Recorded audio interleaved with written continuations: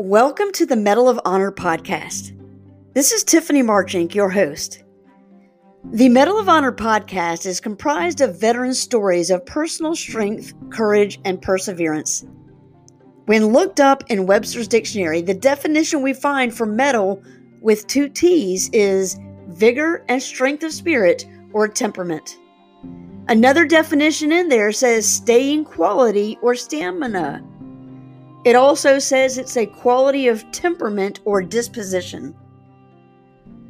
These are veterans who embody that. This is the podcast for veterans, and these are their stories. I joined the Army National Guard when I was 17 years old in 2005. So it was right before I graduated from high school at 17. And I joined because I knew I wanted to go to college, and my family didn't have the funds to pay for me to go to school. And so at the time, I was kind of racking my brain. I was a senior, how am I going to make this happen? I was applying for a bunch of scholarships, all of that. And I am from North Dakota, and so we didn't have, vast amounts of scholarship opportunities there, quite honestly. And it was kind of getting to the end towards graduation. I still had no idea. I knew I wanted to go to school, didn't know how I was going to make it happen. And a recruiter came to our high school and said, well, if you join the National Guard, you can go to school. We'll pay for it. So I said, yeah, definitely. Let's do that. And I signed up, did the whole MEPS thing. I did what they called back then kind of a recruit holding, where I actually went to my first semester of college and then went to basic training and advanced individual training. And so I went January of 2006.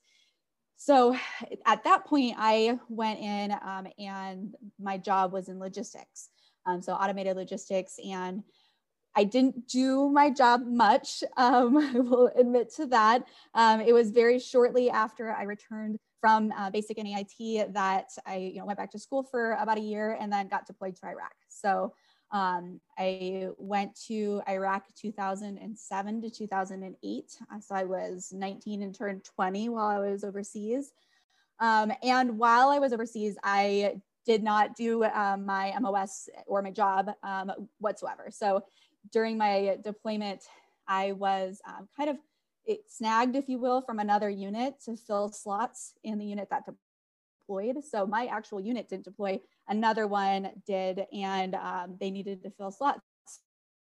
So I was first asked to volunteer, and then I was voluntold, and so went overseas with a unit where I didn't know anybody, and the slot they needed to have filled was to run the radio. So I was the radio operator for our command center in Iraq, and we were outside of Baghdad.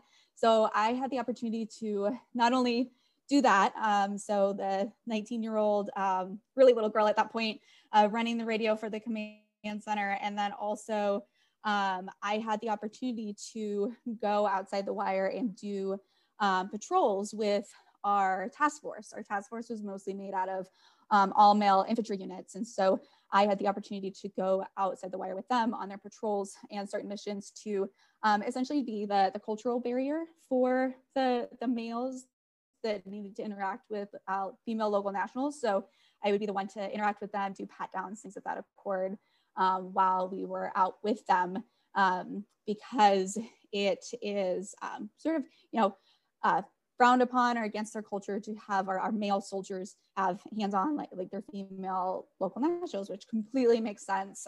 So with that kind of being that token female, if you will, to be there for the patrols. Since then, I have returned home, and I've had a couple of different jobs. I've done some more in logistics, and then I also went back to school to become an engineer, the Army Corps of Engineers, doing survey and design, which was fun.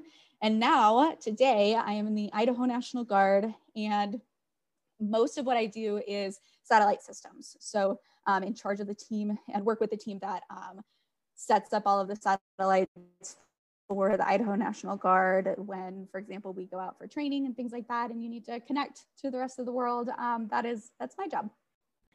For people who may have not spent any time in the military or maybe have not deployed, can you explain what it means to go outside the wire?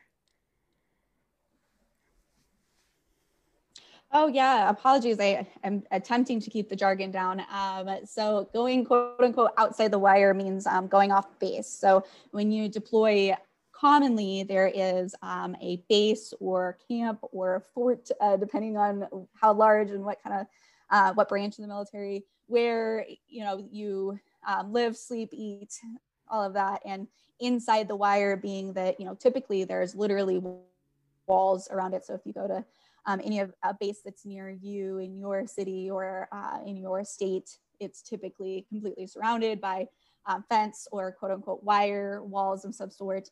So to go outside of that means to leave the comfort of and security of the base, and you're fully geared up and locked and loaded as far as like your weapon is concerned, and all of that. So basically going outside of the security of your base in order to interact and be in the country that you've deployed to. I want to backtrack on something else. Were you married? Yeah, so I was engaged when I left for Iraq, and that did not go well. So my fiance decided to find greener / available pastures shortly after I left, which was understandable to some extent. I'm glad that we were not married, so I can be grateful for small favors. And so I was single and I did not have children, which is a huge distinction compared to a lot of the other women who I was deployed with, because I was young, I was low ranking. A lot of the other females that I was there were higher ranking and had children at home and families. Even I had a roommate and she had a 2-year-old at home, and I have a 2-year-old. I can't even imagine. Someday I may have to imagine if I deploy again, but that is a definite distinction between my experience and my deployment compared to others that were there with me. You said you were engaged before you deployed, and things didn't turn out as maybe you thought you had planned, but now you're married. So how long have you been married? Yeah, my husband is amazing. His name is Peter, and he and I have been together for a little over 7 years. We've been married for 6 years, and today we have a 5-year-old and a 2-year-old, and he is 100% the reason why all of these things can happen. He is my supporter and my rock, and he's a stay-at-home daddy and runs his own company from our garage. He's a graphic design artist, and so he does large scale printing. We literally have like massive, crazy, giant printers in my garage. It's pretty insane. And he worked for Anheuser-Busch as one of their senior graphic designers for like 15 years. So he's incredibly talented, and I'm incredibly blessed. Shout out to spouses. That is great. To kind of close out this episode, and now, is there something that you wish I had asked you, people knew about you or what you do, who is listening to this podcast? Yeah, I appreciate that. So Tiffany, I think that the one thing that I would mention that we didn't dig into is, as you were looking at my story, as we're talking about where I am and where I've been for the last 15 years or so, I think the two pieces that don't really typically get dug into very much is where I had come from. And so I came from of an incredibly rough childhood of physical, sexual, and emotional abuse as I grew up. And I think that it's important for others to hear that, to be empowered that you can break that chain and break that cycle. For me, that meant joining the military and going to college. I did not know if that would be the answer, but I felt as a teenager that that had to help, if not be the answer to how to ensure that my children, that if I were to have children, that they did not grow up in the same way that I did, that foster homes, courthouses, and jail wasn't and hospitals wasn't a part of their normal life. So I think it's super important to mention that for anybody who may be listening, who maybe has a hard background or, doesn't have all of the chips lined up for them already, that there are things you can take into your own hands in order to ensure your own success. And that where you're coming from, while certainly can have a strong impact, can be overcome. And then the other piece that's important is, bringing that full circle, that continues to have an impact on me. And because of that, I, within the last couple of years, finally was able to identify that I have a substance abuse issue. And so I am an alcoholic and I'm in AA. I am a year and some change sober.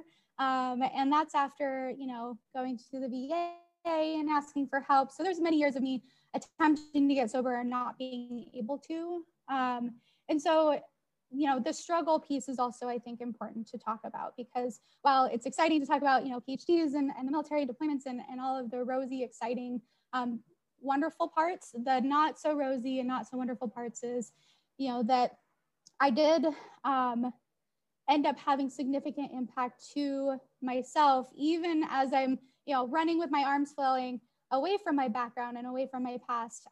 So the way that I've addressed that today is by identifying that is an issue for me, and seeking help. Thank you for sharing that, because that is the purpose of this podcast. I think too many times people do not realize what's behind the uniform. They don't realize, like you said, where you came from and what experiences you had prior to the military. In the military, people just say, okay, great, she deployed, that's awesome, that's great.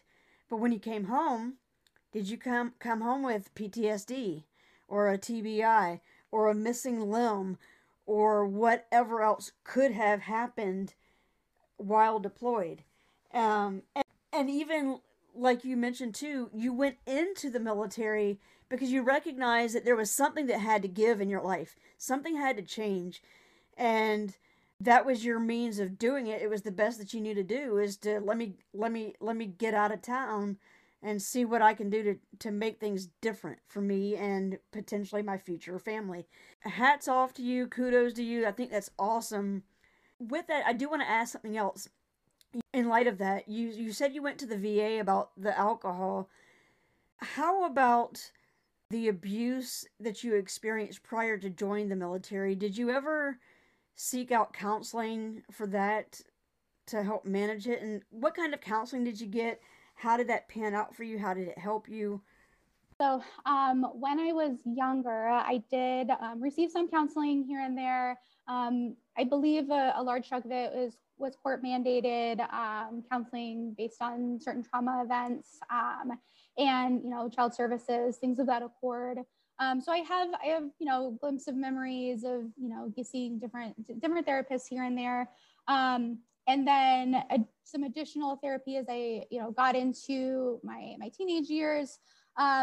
Really though, like truly digging in didn't happen until well after I was out and back from my deployment.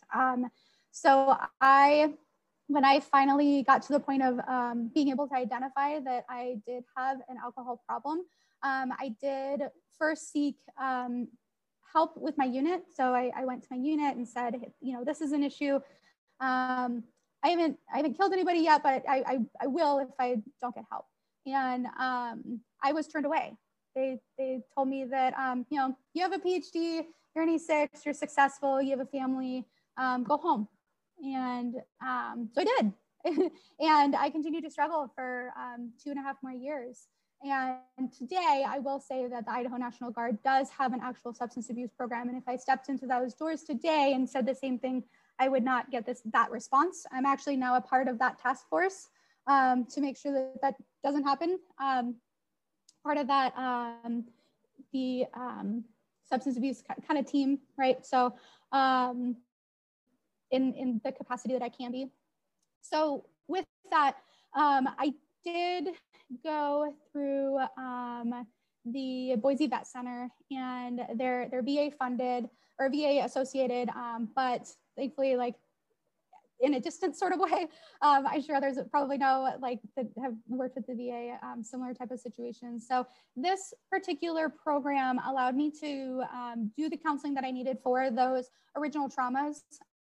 So I had a very significant TBI as a young girl, and then significant trauma events. So being able to unpack that and go through counseling that had, the background of specifically being there for substance abuse, with that kind of like backdrop, but being able to hit all of those points and get to the point of no longer holding resentments, and the acceptance, and you can accept your past without being happy about it, right? And so all of those pieces, and without holding resentments towards it too, and growing real boundaries. And I think that's, if I had to pick a thing that counseling and the other programs that I've done have allowed me to do, it's to really identify and build legitimate boundaries for myself and for my family, which is what has really been the turning point for me. The turning point for me has been being able to set boundaries with the people who have hurt me in the past, and instead of perpetuating that, that survivor syndrome, that trauma syndrome, right, of continuing to come back and continuing to let it perpetuate. So with that being said, I, as COVID hit, I stopped doing the regular counseling that I was doing with the vet center program, and dove deeper into AA and those pieces, as I felt like that was being around other people that are like you is incredibly powerful. And while they may not have, deployed to a war zone, they understand the struggles that I have on a different level that most people don't. Even a counselor doesn't truly appreciate. And I think that both have their places, right? So I think it was super important for me to go to a counselor to talk through my childhood and my deployment and all of the nitty gritty in between. And today it's important for me to quote unquote be around. It's all virtual right now. But be around those who are like me. And that's powerful for me. I want people to hear these things because, somebody said to me, it is an elite fighting force. And that force is the teamwork and camaraderie of people working in their area of expertise to make something happen. To the other person's credit, this fighting force that you look at is made up of people. It's not made up of robots. We are actually legitimately people. So my hope is in doing these podcasts that we can humanize the uniform. That it's not just a uniform. You put it on and all of a sudden I'm a super trooper. No, I'm a person. And so I am glad that you shared that. I really am. And that's why I'm going to have to start getting a box of tissues and putting them by my microphone or something. I really appreciate it. I really do. I think it's awesome. I had some similarities prior to joining the military, but towards the end of my career in the military, I was victim of a military sexual assault. And so I had that military sexual trauma. And, oh my gosh, I did not know it was possible to feel that many emotions that were like contradicting each other all at the same time. I asked that question of, is there anything that you want to share that I didn't ask you or touch on? And I'm glad that you went for it. I really am. It's great. So then I'm having this anger towards myself and towards the other person, as well as shame and guilt and condemning myself and embarrassed. And it took me a while to go ask for help but I found myself just going crazy, and thought, if I don't ask for help, something's not gonna come out that is just not gonna be pretty. It's gonna be ugly.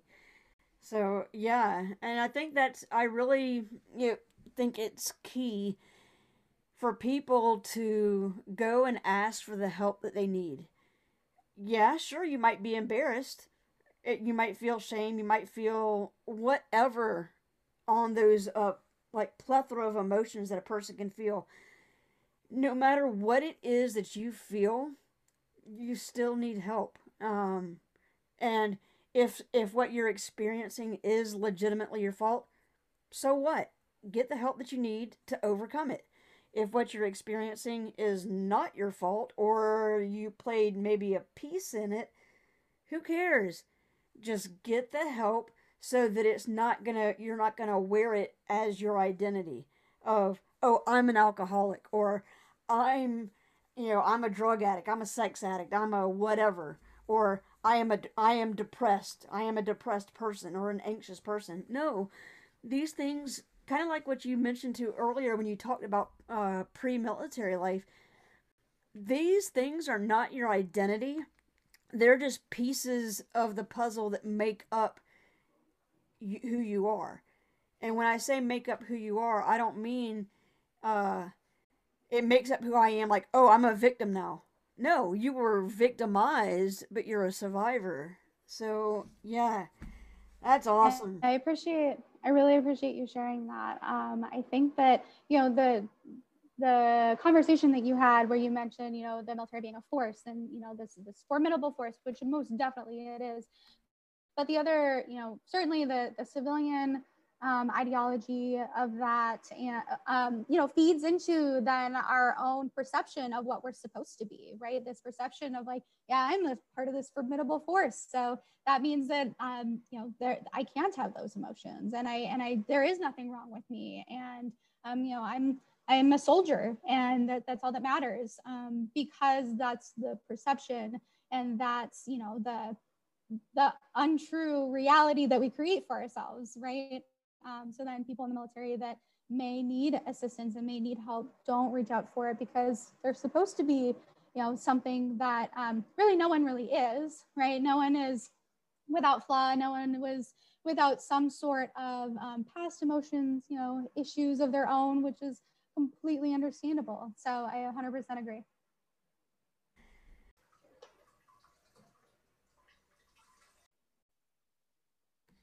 Your gender was used to the advantage of the mission, which was a good thing, because the military is a male dominated organization, and especially in the arena where you're dealing with infantry, where females are definitely few and far between.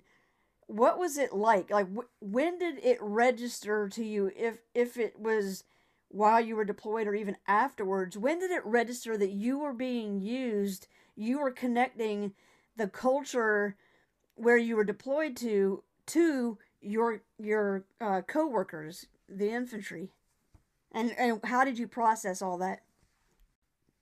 Yeah, that's a great question. I would say that it wasn't until I returned home that it really, that the full impact of that hit me, and exactly what it was that I had done, and the role that my gender played in my deployment. In that, during that time, I was just doing my job. So I was just doing what I needed to do. They had asked for volunteers, so to do those types of missions. But in our group, in our task force, we had upwards of 500 to 600 soldiers, and 28 of them were females. And so when they said we need females to do this type of mission, it made sense for me to say, like, yeah, I want to do that. I volunteer to do that. And it never really hit me that that how important that was, and or really the implications of that, until I returned home. And it was when I returned home, and the conversation started swinging towards the desire and the policy changes for women to be allowed in the infantry and women to be allowed in combat.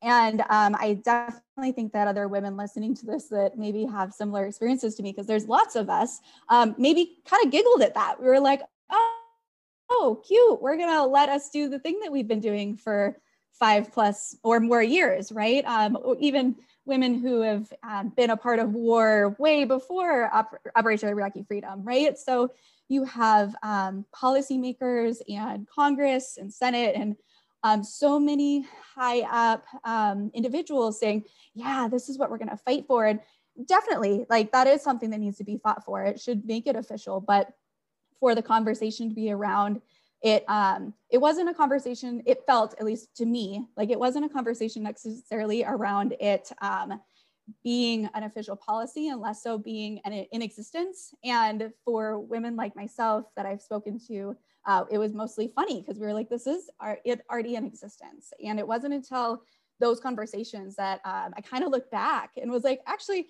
I already did that. I was 19 years old, and I was already a woman in combat. That already happened many years ago. So that being said, 100% appreciated that finally come to fruition, and absolutely love seeing the women who are now officially, for real, a part of those units, and that is a policy change. Yeah, so that's a really great question, and I do get that a lot. I get one, that my job in the military has literally nothing to do with my job as a civilian, and two, the other surprise that usually gets brought up is that I'm not an officer, so I'm an enlisted soldier still.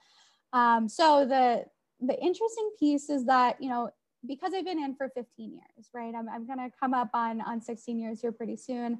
The military was first, so in high school, I knew that, biology was the thing I was really interested in. I loved science.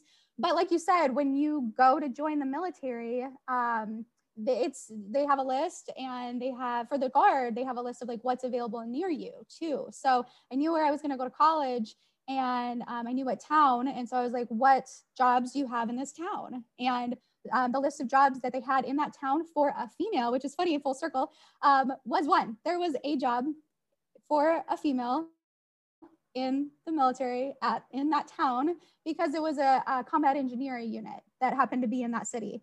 And you cannot have a vagina and be a combat engineer back in 2005. So I chose to do the logistical job because it was either that, or I think there was one other, like a different supply position potentially available. So you chose, really, especially when you're talking Reserve and Guard, like I chose based on location, and said like, I'll just learn whatever it is that is available. So that could have been anything, quite honestly. At 17 years old, they could have been like, you're going to be a cook. Cool, sounds good, and would have done that. They could have told me I was going to be a combat engineer. I totally would have done that too, if they would have allowed it. So that's how it started. That's how I started in quartermaster, which is the logistics side. And then my, the kind of interweaving, if you will, of my military career and my civilian career, right? So starting college, going to basic, going back to college, going to Iraq, going back to college, and eventually getting to the point of, earning my Ph.D.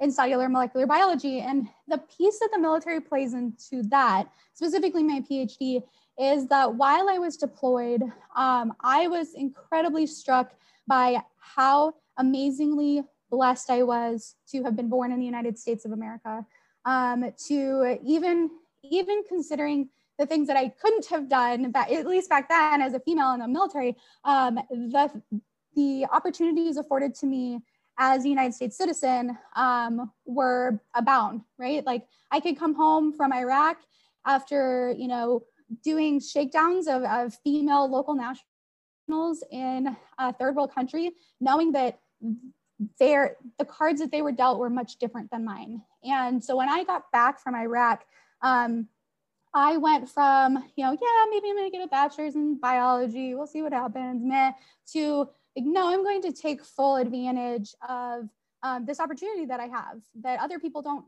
get. So really kind of growing up in Iraq and saying, okay, yeah, I'm going to take this all the way. And for me, I then had applied shortly after returning from Iraq. I applied for a position in a cancer research lab as an undergraduate, and I loved it. I found love and knew I wanted to get an advanced degree, and so decided that I was going to continue my cancer research background and get a PhD with cancer research as like the main focus of my dissertation, which is exactly what I did. So I went to finish my finish my bachelor's degree in North Dakota, and then continued on to the University of South Florida, where I got my cellular molecular biology PhD and specialized in ovarian cancer. So ovarian cancer runs in my family, and so it's near and dear to my heart and my ovaries. And so I decided that I wanted to research in that. I found a lab, and my dissertation and all my research in that time was on how to manipulate proteins to make ovarian cancer patients resusceptible to chemotherapy. So basically, like after you have chemotherapy, if you have ovarian cancer again, it's likely you won't be able to receive the same drug that you did the first time. So how can we make that a possibility for a patient? Pretty cool job. But in the midst of that, like I still had the military. I was still in the National Guard. So I was in the Florida Guard, I was in the North Dakota Guard.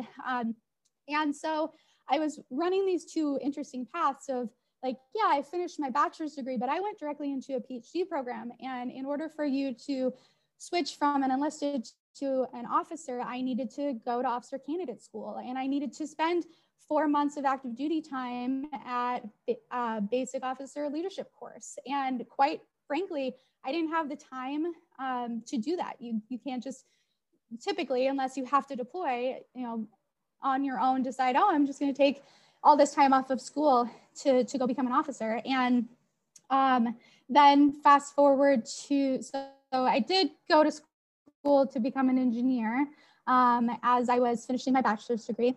So I did have that kind of shift in job with the hopes of being able to climb the enlisted ladder a little faster. And then once I had my PhD, because I am not an MD or a nurse, I cannot direct commission. Even with a PhD, you have to do the same shenanigans that everybody else does. Go pretend like you haven't been in the Army for 15 years and go be a grunt and get yelled at again. And go spend 4 months at basic officer leadership course. And that's just not where I'm at right now. I am content with my career. I'm an E6. I'm maybe one of the highest educated E6s you'll meet, and I'm okay with that. That says a lot about you as a person. You just kept on going from bachelor's to master's to PhD. You're an E6. Before we talked, I thought for sure I was going to be talking to an officer.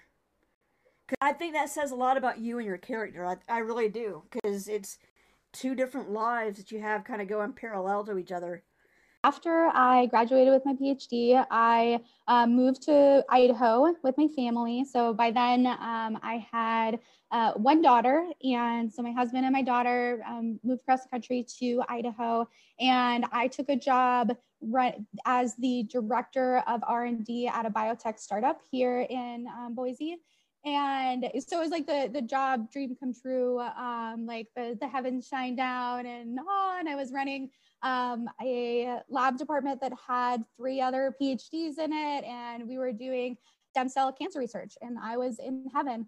Unfortunately, I ended up leaving that position so I had gotten pregnant with our second daughter, who's now 2, and in the midst of my research, there were some purposeful miscommunication that occurred that led to questions as to whether or not my child would be safe, my unborn child would be safe, as we were dealing with tissues that may or may not have Zika, which at the time Zika was the thing a few years ago. And so we were working with tissues that did end up having Zika, and it put me at risk, and it put my child at risk. And due to the kind of interactions that I had with leadership at that company, I decided that it was best for me to move on. And that was incredibly hard because,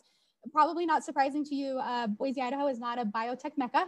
And so finding a job for myself after that, while being, what felt like a million months pregnant, was not an easy task. And so I ended up applying for lots of jobs, but one of the jobs that I had received was a job working for Dairygold. And Dairygold is a dairy processing facility out of the Pacific Northwest, and they have a processing facility in Boise, Idaho. So I had applied to run their lab, and I was just as overqualified as I was underqualified. I was overeducated and underqualified, I think is the best way to put it. I had a PhD in cellular molecular biology and zero food manufacturing experience. And I was like, just please, take a chance on me. Oh, and also real sorry, I'm going to leave for at least, a handful of weeks when I go have this human that I'm incubating. And so they took a chance on me and accepted me into the position. And I moved up in that company to the quality manager, running 2 different departments there. And what was interesting is that I had my youngest daughter then, and to back up just a little, when I had my oldest had severe food allergies and reacted to proteins transferred from my breast milk from my diet to my breast milk. And so with her, we ended up going on a strict elimination diet, and I was able to successfully breastfeed her for a year. Well, now I'm working for a dairy processing facility. I have my youngest daughter, and she has the same exact problem. She also has severe food allergies. So in all of the irony in the world, I was making millions of pounds of the food that I could not consume because of her food allergies.